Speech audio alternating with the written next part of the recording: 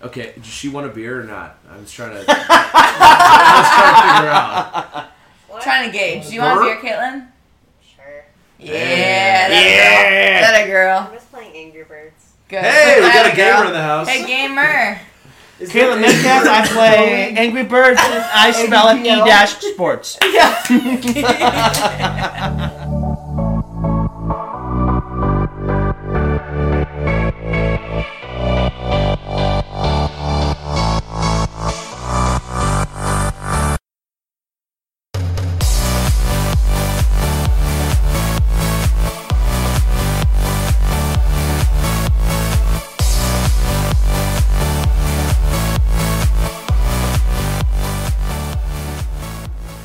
Welcome to Classy Sports Law History.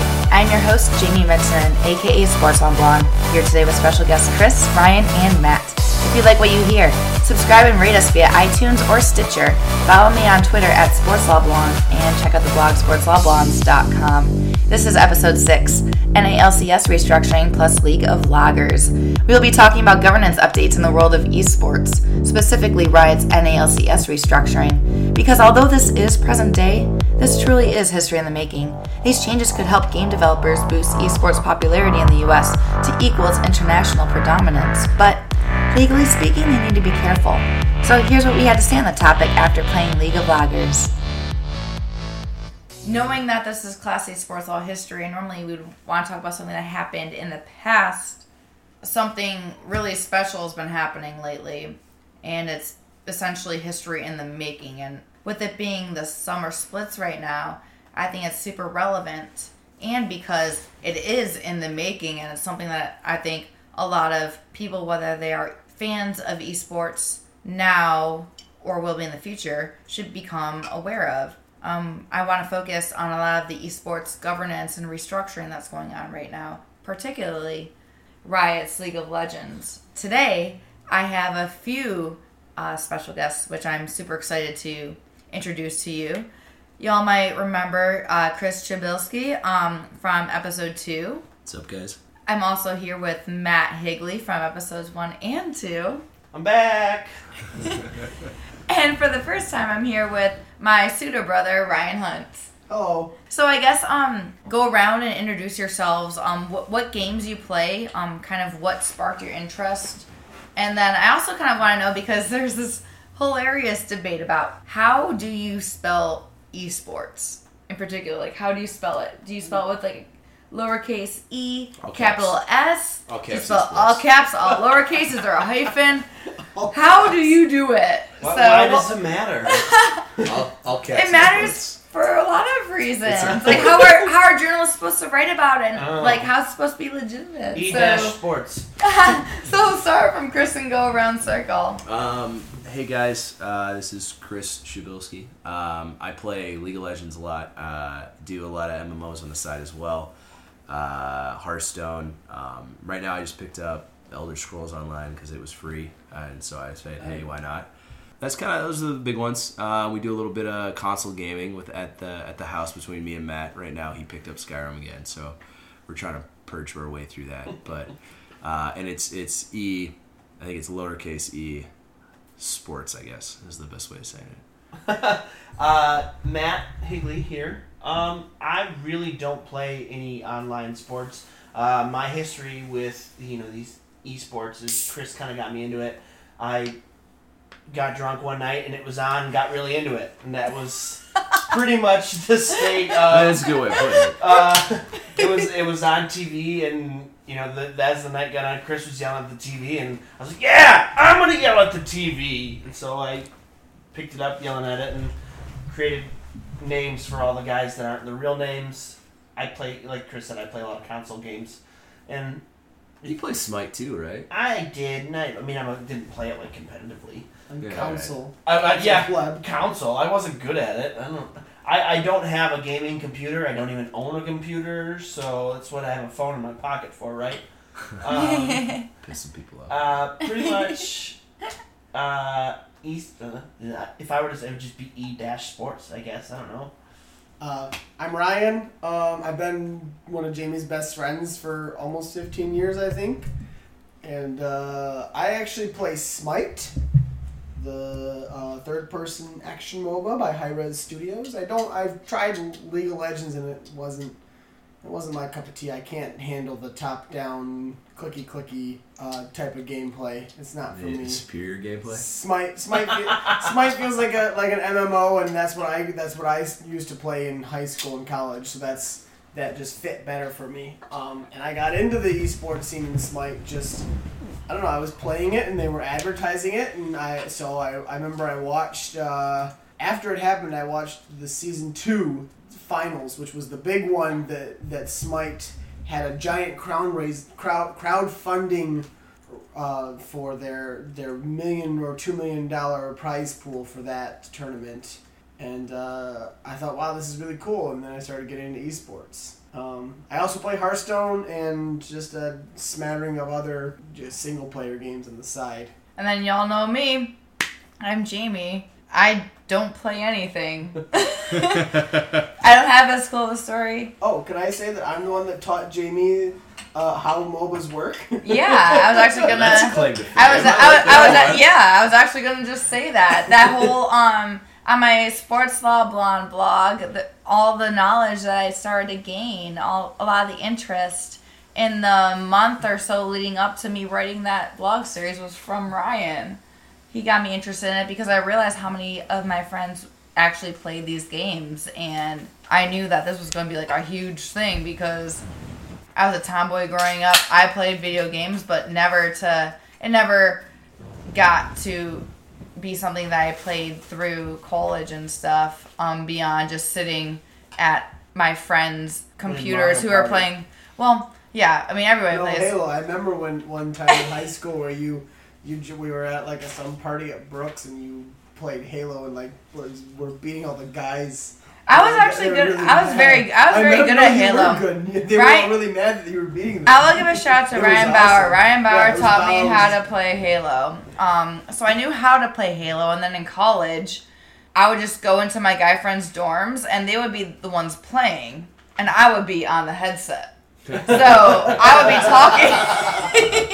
talking. No worse embarrassment, right? So some of my guy friends who were really good at Halo would be annihilating these people, and they were thinking it was me because I would be saying all these blonde ditzy things. How many friend requests did they get after the game, too, right? That's another question. I don't know the specifics of that, but it was always a good time. And I think it's all lowercase esports.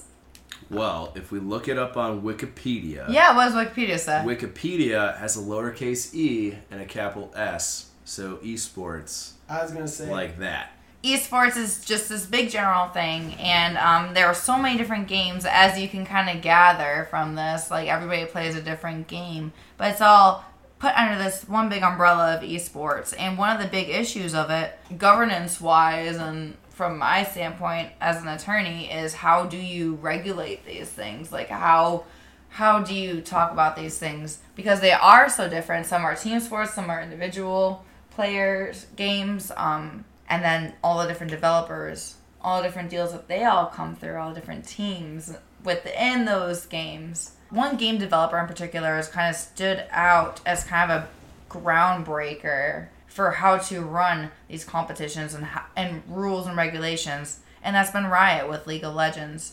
Like I said, normally we wouldn't talk about something that is happening like right now, right at this moment, but just recently they announced that they were going to restructure their entire North American League Championship Series, NALCS, and how it's run and how it's operated. And there are a few areas of focus that they wanted to, I guess, focus on, for lack of a better... Whatever we want to focus on, these 3 areas to focus on. Right, yeah. The first one is they wanted to change the structure to encourage long-term investments. The second is they wanted to share league revenue to provide a better foundation for their team pros. And then they also wanted to give pros a larger voice and better protections. And just from a broad scope, that touches base on a lot of concerns that I've seen legally and stuff. But there is a lot happening from that. I know Chris knows how, the details of how it's run right now. And one of the big things is they're totally changing their structure. We'll get into the details in a bit later, but right now, I mean, they're going from total regulation or relegation thing to they're going to select 10 teams through an intricate process. So right now, and I can give another rundown on kind of how it works right now. The way the esports league works for League of Legends, there are 10 to 12 competitive spots that you earn via promotion series through the challenger scene. Most of this was set up originally with the number in mind of 10 or 12, and as more teams joined, you had to purchase your own spot in. Once you purchase a spot in, then you kind of work your way in to actually playing on a top tier competitive league. And now Riot has actually branched that out into a bunch of different regions. So to play in Riot's league, you have to pay Riot a certain amount of money to get a spot, and then you actually can work your way up. It gets a little fuzzy when you have B-sides and if you can actually have like a rookie team that you're bringing up, and it changes per region a little bit too. So the big two that I think this kind of applies to, and any changes that really apply to, would be North America and Europe. With Brazil, I think South America, Brazil is probably on the come up that you'd see something like this happen too. But since we're kind of focusing on United States law, we should probably stick there. So they're not that this isn't like a whole Riot-wide thing. This is only a so they're North America. They're only testing changing it. Yeah. So Right now they're only through doing a test in North America. Okay. And the North American League will change to this model, and you'll probably see something similar get rolled out. And a lot of times, the way Riot does it is they have an esports division that kind of oversees their own little area. Mm-hmm. So I would call North America their best test market because it's as close as home as they could possibly get, right? And they can get a lot of instant feedback on exactly what they're doing. So league structure wise, you've got two tiers: top tier where you get to play in, bottom tier where you can work your way up through, and those kind of reflect themselves in most of the regions. bottom tier. You're kind of talking about. Are you talking about like the challenger? Yes. Okay. Yeah. Yes. Smite is structured very very similar. the same way. It's exactly the same way. It's got a challenger circuit of X amount of teams that are always trying, and then every single split they've got a relegation kind of tournament or something, and the bottom teams that are in the league have to fight against the top teams in the challenger circuit, Right. and the winners get into the into the league. And that's they probably modeled it after League because it worked so well. Yeah. And I guess that's one good thing that like League of Legends has had. Riot has had their hands in and has overseen everything with its structure, with how its tournaments are operated and who hosts everything. And now they're going in an entirely different direction. Can you talk about how relegation works? I mean, it was tough for me when I understand it now, but when I first heard the term relegation, I didn't understand what it was. So and Ryan could probably add in a couple things here we've seen from Smite. So the way it works in League, you have the challenger scene is players of a lesser caliber normally. So. And as they win, if they win their division, they're given the opportunity to play against the bottom tier teams from the actual top tier division. Yeah, they have a separate tournament called the Challenger Circuit in Smite. I don't know what it's called in League. Yeah. Is it the same thing? Similar, yeah. It's called, and so the top teams, usually it's a tournament, and in it the top teams that were in the relegation league play against. At the end of it, after they go through the tournament against the other relegation teams, they go against the bottom. Usually in Smite, it's the two worst teams that were in the Smite Pro League, and then the winner of the split will get into the Smite Pro League, whether it's the Pro League team holding their spot. So do they actually do a game head to head and then let them swap that way, or is it the bottom team in the top tier division in Smite actually always gets relegated, and the top team in their Challenger series always gets bumped up? No, they have a head to head. Okay, all right. So same thing. So exactly the same. So in League, what you end up with is a small tournament where the top two teams play against the bottom two or three teams from the pro side, and they see if they can swap. Let's talk about the change. What's changing? It sounds like. Oh yeah. It sounds like to me because they want to change, and they want more long term because the downside of the Challenger Circuit team is that any team could get kicked out of the SPL any time, Yeah. Right? If you're performing poorly, you could get kicked out of the... Sorry, Prime example. I said SPL. I know, You yeah. same You thing, get kicked out of the LCS at any time.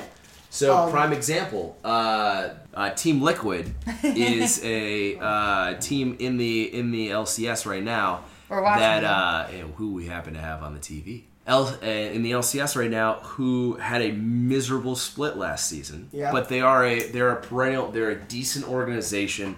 They take care of their players. Yep. Like they're a trusted name inside of esports, and there was a chance that they just get knocked out. There's nothing like and they were just having a miserable time. They ended up getting lucky. They towards the end of the season they picked up one of the best AD carries in the league who was taking a break from League of Legends. Who was? Double Lift, so he plays for TSM right now. He played for TSM last year too. He was taking a break off in the spring, and they convinced him to come play. So Liquid with them. picked him up. Liquid picked him up. What, he moved to TSM? It was kind of one of those tongue-in-cheek, wink-wink kind of agreements where he was going to come back no matter what. They picked him up to win their challenger. to stave off Challenger Series, and a lot of people got a little bit pissed off about that because that seemed kind of it's shady. like. The big problem is, and the reason, like, kind of the genesis for a lot of these changes is something very close to that. So where a team gets knocked out, a team no longer exists in the top tiers of the sporting world. So we equate it to like remember when the Pistons won the championship early in the 2000s? You had those 5 guys; they were great. Everybody remembered them. The Backstreet Boys, Bad Boys 2 were coming back at you. And then all of a sudden, like, those guys got old. They're not as good as anymore. They're still a decent basketball team. They're still competing in the NBA at a decent enough level. But they start slumping. One of the things that ends up happening is say your team slumps all the way down to the bottom of the barrel. In League of Legends, you could just let those 5 guys go. No issue, right? You could just say, gone. Don't worry about it. And your sponsors might just also come through and say, hey, you're not putting on a good enough product, so we're pulling out. So now the team doesn't have any money. It might not have any players. It might not have any sponsors. And so you've pretty much, for better or worse, it's all imploded. And once it's imploded, that whole organization you've been working with for a long time ceases to exist. What do you do? And especially because the contracts were never really monitored or regulated. They were really... Even sponsorship contracts between a team and a sponsor? So, because it's not... Players and team? So, it's the sponsorship contracts are how the team makes money. Yeah. The team doesn't make money off the league. Right. The team makes money off of their players showing up to stuff. And that's one of the big changes, Yeah. Look at that, she's smart. That's the right decision. That's why we keep you around. Not because I'm host, but because I bring... but because I bring the box of beer. Yeah. So what ends up happening is you end up with a team that's a shell of its former self, isn't able to support anybody. Now you're out a bunch of people. Jesus, sounds so familiar. Yeah, that's a good way of putting it. So the changes that Riot's making, they're basically it sounds like from what you described of the Challenger circuit, they're treating now the Pro League like they used to treat the Challenger circuit, where it's you pay to get in, right? You have to go through an application process to get in. And I know I've read the forums, a lot of players are really mad, a lot of just general players and fans are really mad about this, because they feel like Riot's copping out, like they're like it's going to be pay to get in now. It's not going to be like it's not going to be the what did you say, Cloud9 story where there's just five friends who are super good at League, right? But they're going to a more like you look at every single professional sports league in the North America where they're testing it. That's how it works. So many people are focusing on the $10 million buyout number, and they shouldn't be focusing on that. They should be focusing on the actual 4-step I mean, layer process that Riot is actually putting on. Being like, it's essentially like what, like, you think about what a city has to go through in order to host the Olympics, or in order to get a bid for an MLS team or something nowadays. There is a series of questions that they want answered, and it's because they want something long term. And they've actually worked in a little bit of room. So, I mean, beyond all the financial stability questions and everything like that, if one of the teams sucks like year after year, Yeah. they can boot them out and bring somebody else They in. hold the, What is it like if they're in the ninth or 10th for like 4 of 5 years or something like that? They don't show like organizational growth. They're allowed to boot them. Yeah. And it's a good way. It's a good way to it's a good way to maintain good partners, right? Yeah. And I think part of what they're doing is if they're gonna make this thing have staying power, right? Because that's the big fear. How long does League of Legends stay popular, or how long does really any esport stay popular? Mm-hmm. How do you turn CS:GO something has that's shown you can stay CS:GO They're they've gold. been around since They're fine. 2002. Haven't they like They're the epitome. done really anything to that game since? No, they've done 3 huge updates where they revamped the graphics. That's what I'm saying. I don't You think notice I how don't I think just it's- stopped I don't- there? That was I don't about it. think- That's it. Yeah, you have that's to what I worry meant. about staying power. Like CS:GO has shown us that esports can have staying power. But I think there's also a difference with individual games and team games. So, well, in Fair. CS:GO's a team game. It's an interesting. It's a weird spot because one game does not a trend make, right? So, are we at a point where we can True. say that? League of Legends and CS:GO and if there's Dota. another, I don't know, Dota. Actually, Dota's got Yeah. some staying power too. It showed its resiliency. Are we looking at games where they've actually hit the point where they can hang around like the hockeys, the footballs, the baseballs, and the soccers? Because this model is supposed to be they obviously Player they and want team obviously they want the fans to be happy, but it's supposed to kind of close that gap, that like the equity gap from players and teams to the league, because the players were kind of being oppressed. A lot of the players weren't getting all of the rights and everything that they were supposed to get.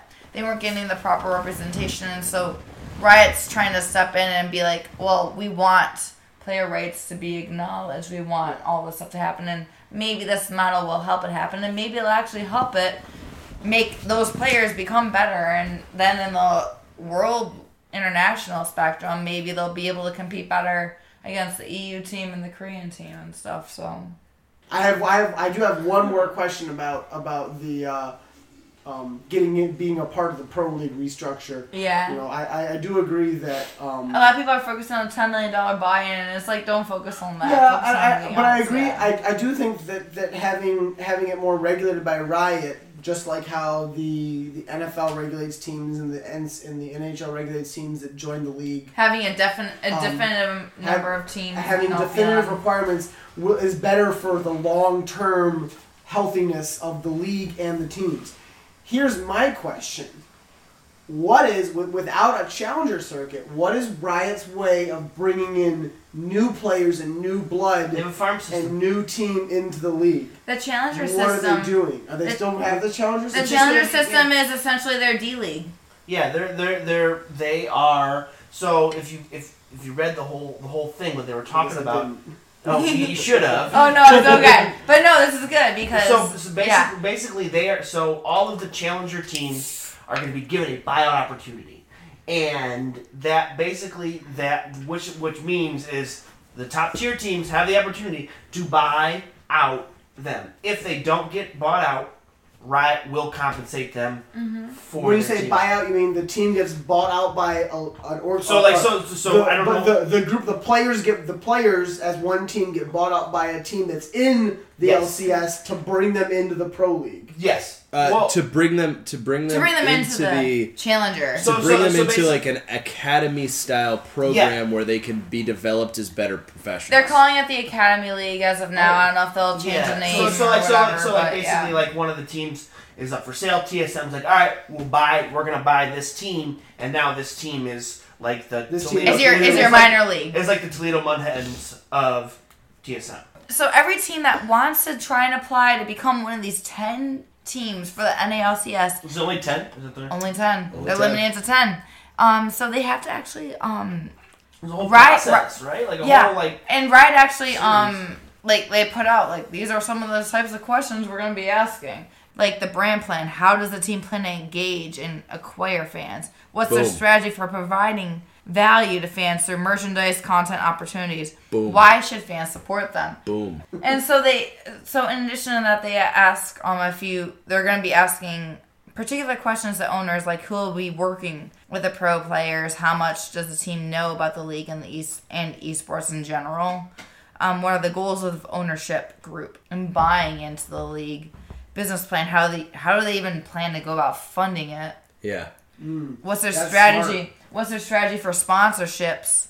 The interesting thing to say is who's how much trust and faith you place in Riot to be very stringent on these topics. How hard are they going to enforce these things? Mm-hmm. Who is really holding?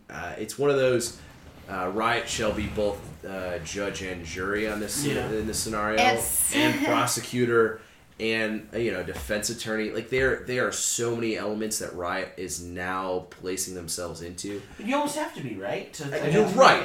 You're right. But it's faith in an organization that you have to hope that has their best, everyone's best picture in mind. Riot is the NHL. They are the NFL. They are the league. They're breaking out. For those major sports organizations, you end up with like the NFL Players Association is disassociated. So they are their own entity. They represent their players all on their own, and they do their own thing.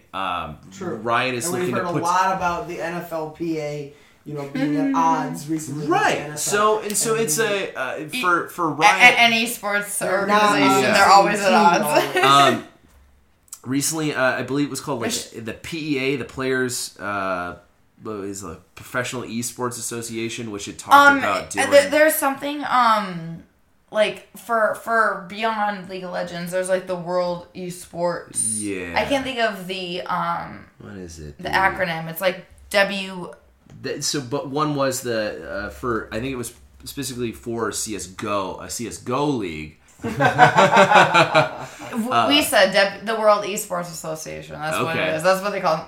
But there are entities out there that do that kind of player representation. They're trying to because they recognize that there isn't one congruent thing. Mm-hmm. Kind of like there are a couple of organizations trying to do it for collegiate esports within the U.S. And so everybody's been kind of wondering: is there going to be an official players association for esports? Because contractual issues and players' rights issues are two of the probably the top two issues legally. It's a huge deal in Smite. Well, and I think every 4 months there's another issue with since our organizations in Smite are not the big ones. There's an issue about an organization screwing over its players, not playing its players. Well, I remember the day we talked, you went over a couple of lawsuits with me, and I was like. Immediately, throwing it back, how is this happening? And I was like, oh yeah, I see how this is happening. League of Legends Oceania. They had a couple new teams in there, and one of the teams. Oh god, somebody's gonna murder me who listens to this because I can't remember the name. It's okay. One of the teams down there. It's a lot of hearsay. I'm very skeptical on exactly whose side to believe. One of them posted they had a lot of Skype chats with the owners and things like that. If you want to search, go ahead. It's fine. It doesn't matter at this point. Really, what the sum total ended up happening was the organization was accused of treating their players poorly. They were living in I believe it was the Singapore area, or no, maybe it was the Sydney area, and it's hot, so. They didn't get any air conditioning. They didn't get very good internet connections. They had a hard time practicing. They couldn't scrimmage against teams because it was just impossible. Mm-hmm. And so what ended up happening is the team suffered. Therefore, the team did worse. And then the players got let go. And the players felt very slighted because they were like, "Listen, we were unable. We were unable to perform at our peak level, and we got replaced for no fault of our own." Yeah. Right. And so that was just a minor example of what happened. And I believe the end total of that is Riot. They did their best to mediate between the two. Mediation did not come to any sort of happy result for either side. Yeah. And so don't quote me on this, but I believe Riot fell on the side of the organization and people because the players were the organization to get suspended. but the organization did not get suspended. I think they got like a monetary slap on the wrist I and moved on. I believe that. And like it's those kind of examples that always keep you wondering whether or not can you fully trust a body that's both governing itself and running itself. And so I think that going around to. Yeah, that and- was a long conversation. yeah, and so That was yeah. yeah, right. Well, anyway, so I was gonna get to my point. All right, oh, back the fuck off. I have good points. They just find that they lose themselves in there somewhere. But Fuck. with Riot now. that's why I'm hitting Mike's mouth. So then with Riot now basically creating a player representative organization within the league sponsored by Riot. It's essentially what the NCAA does. Right, except for the fact that it's not. Oh, it's what the NCAA does. They have like a thing, like Sorry, a explain panel this. Yeah. where Players can Student bring forth athletes. complaints. where student athletes like they can represent themselves within it. They have a particular voice, but they don't really have And a we voice. all know how well representative NCAA players are. Right. In They have a voice, but they don't have a voice. Right? It's Right? it hurts. We all know how that works out for those players. Yes.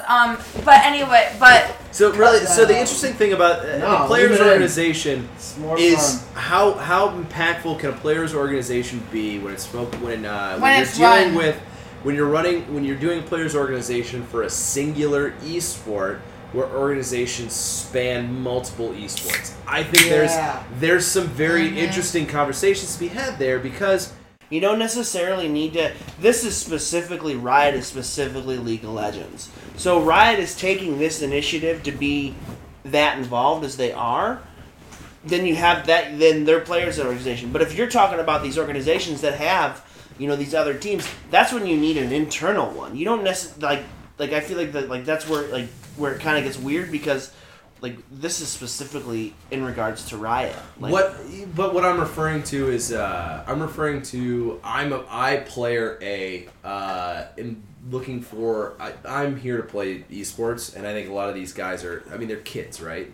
For the they most are part, kids. Yeah. God knows I don't make the right decision. I made some good decisions at 19. And some of these guys, a lot of the guys on the come up are probably not going to be the most well-learned and well-versed when it comes to the legalese. 20-page contracts. Right, the legalese that it requires to get understood. So if you have, you can bring in a lawyer, that's fine, that's exactly the way it should be. But they don't. But They aren't- they they could will not. now. But what I'm saying is, whatever contract is handed to you, you bring in just a grade A lawyer. They could be great. They could say, hey, these things should change here. Let's update this. Say player B, I come in, similar contract. My lawyer says, yeah, sure, this is fine. Player C comes through. They get kind of uppity too, and they come up with some different ideas.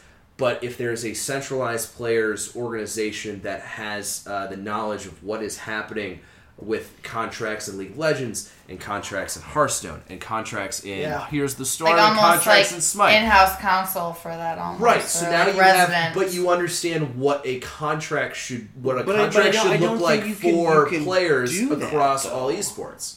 I think that's almost like the that's- better route because you that have feels better. you think about the Olympics, they have their overall general sort of if you have an issue with us, you're gonna bring it up here. But Right. within that, there are Where- individual and does it look things for familiar? every particular sport in every Yeah. particular region. And I think, And And I think that's kind of Okay.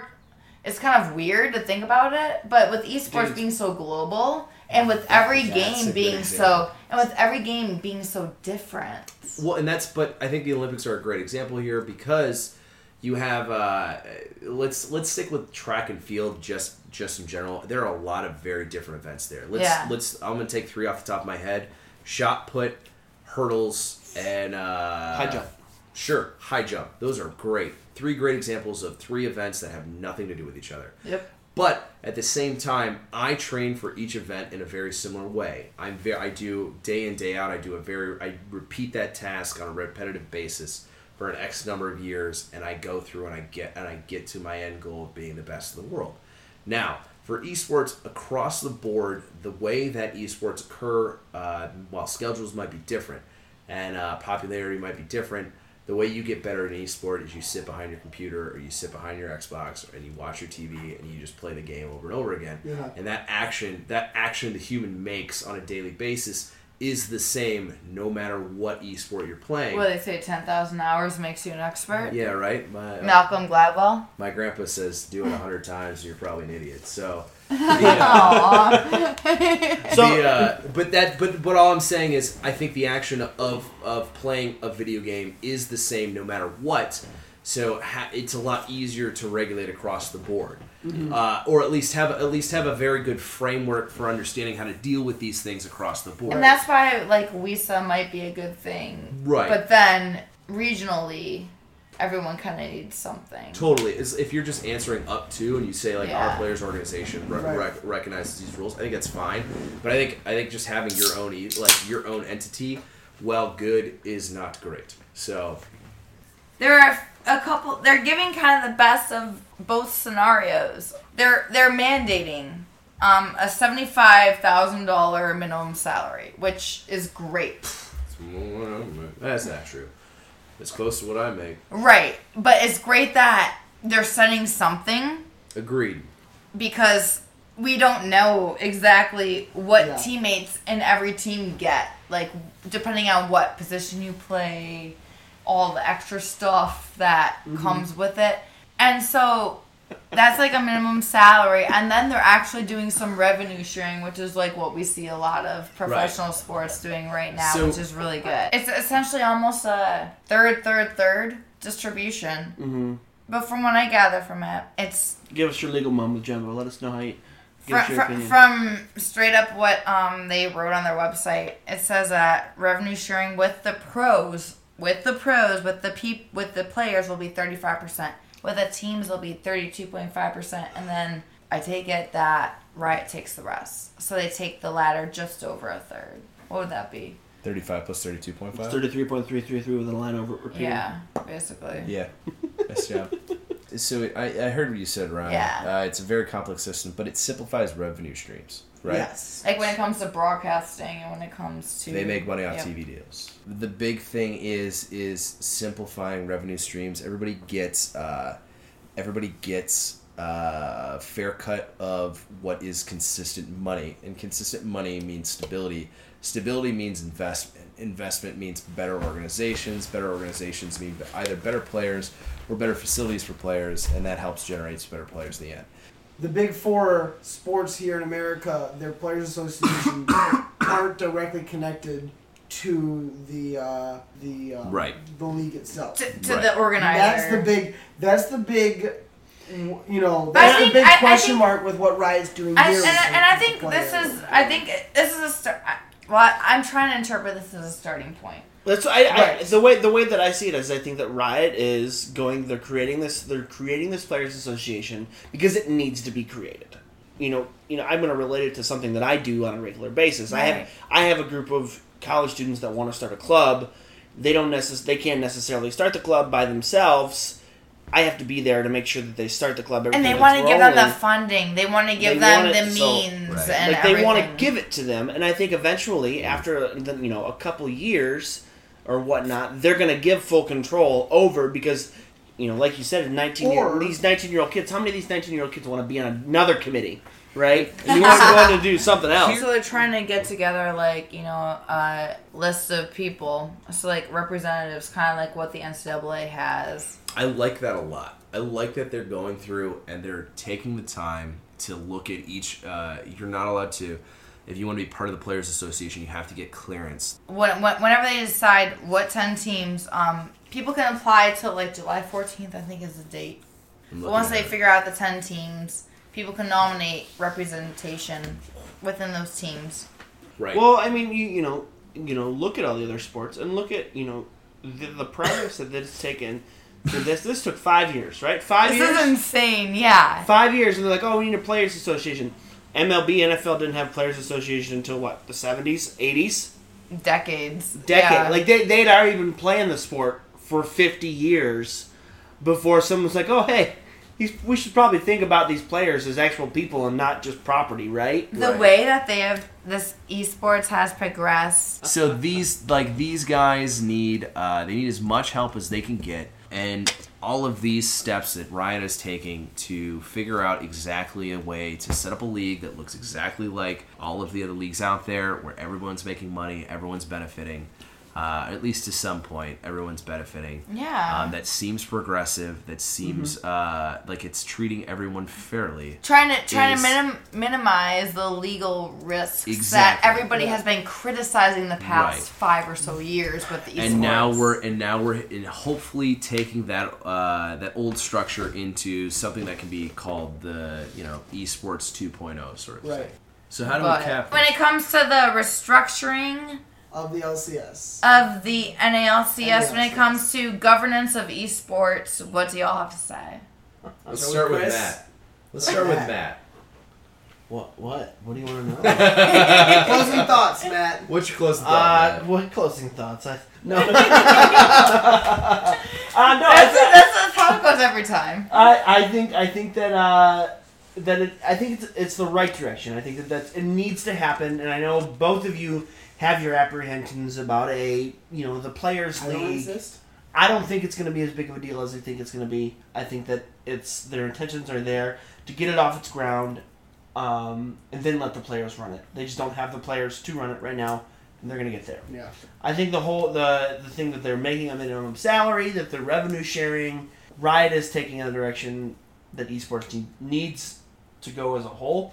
And hopefully it works, and hopefully the rest of the world adapts what they're doing. Yeah. I think it's the right idea. Matt, I couldn't agree more with what you just said. Like, I think it's the right direction for esports to go in general, to develop, and like someone needs to make this move to get away from the more amateur level Challenger Cup circuit that exists and into a more professional level. And I do think League is the game to do it. I think they're in the best place to make this kind of change, and I don't think other esports can make that change right now. Smite, my beloved, as an example, they're not there. But I think League setting the pace and the groundwork for it is smart. And yes, I have apprehensions, especially about the player league, but hopefully, It helps kind of spur the development of maybe a separately associated players organization. Just to cap off, Matt. Oh man, dude, come on. Sorry. You can see it on the like it registered. From a non-player's perspective and from a legal standpoint, it seems like these changes are actually, knock on wood, they will actually move everything into the direction that Riot wants things to move in for the NALCS. And for the players, it's also bad. It's a pretty bad one. So the big thing I want to say is, as esports grows, those who are taking care of it as an entity need to make sure that everybody gets treated fairly. And this is a big step in making sure that all parties involved get treated the way they should. Whether or not you agree that owners are evil or owners are trying to take advantage of players or the game company itself can regulate itself, I don't think it really matters. What is happening here is that a company is going out of its way to ensure that at least some say is had by all, and I think that's a really big step, and hopefully we can see that across the board. So I think it's up to, we want to say up to Blizzard and Valve are next. What's your next move? So yeah, I think that's fair. We'll see. Yeah. Cool. And that's a wrap. Let's have Chris close his thoughts and then finish with Jamie. So I was going to actually have Chris close, but it doesn't matter really. Go ahead, Jamie. I'll let Jamie go. Before you do.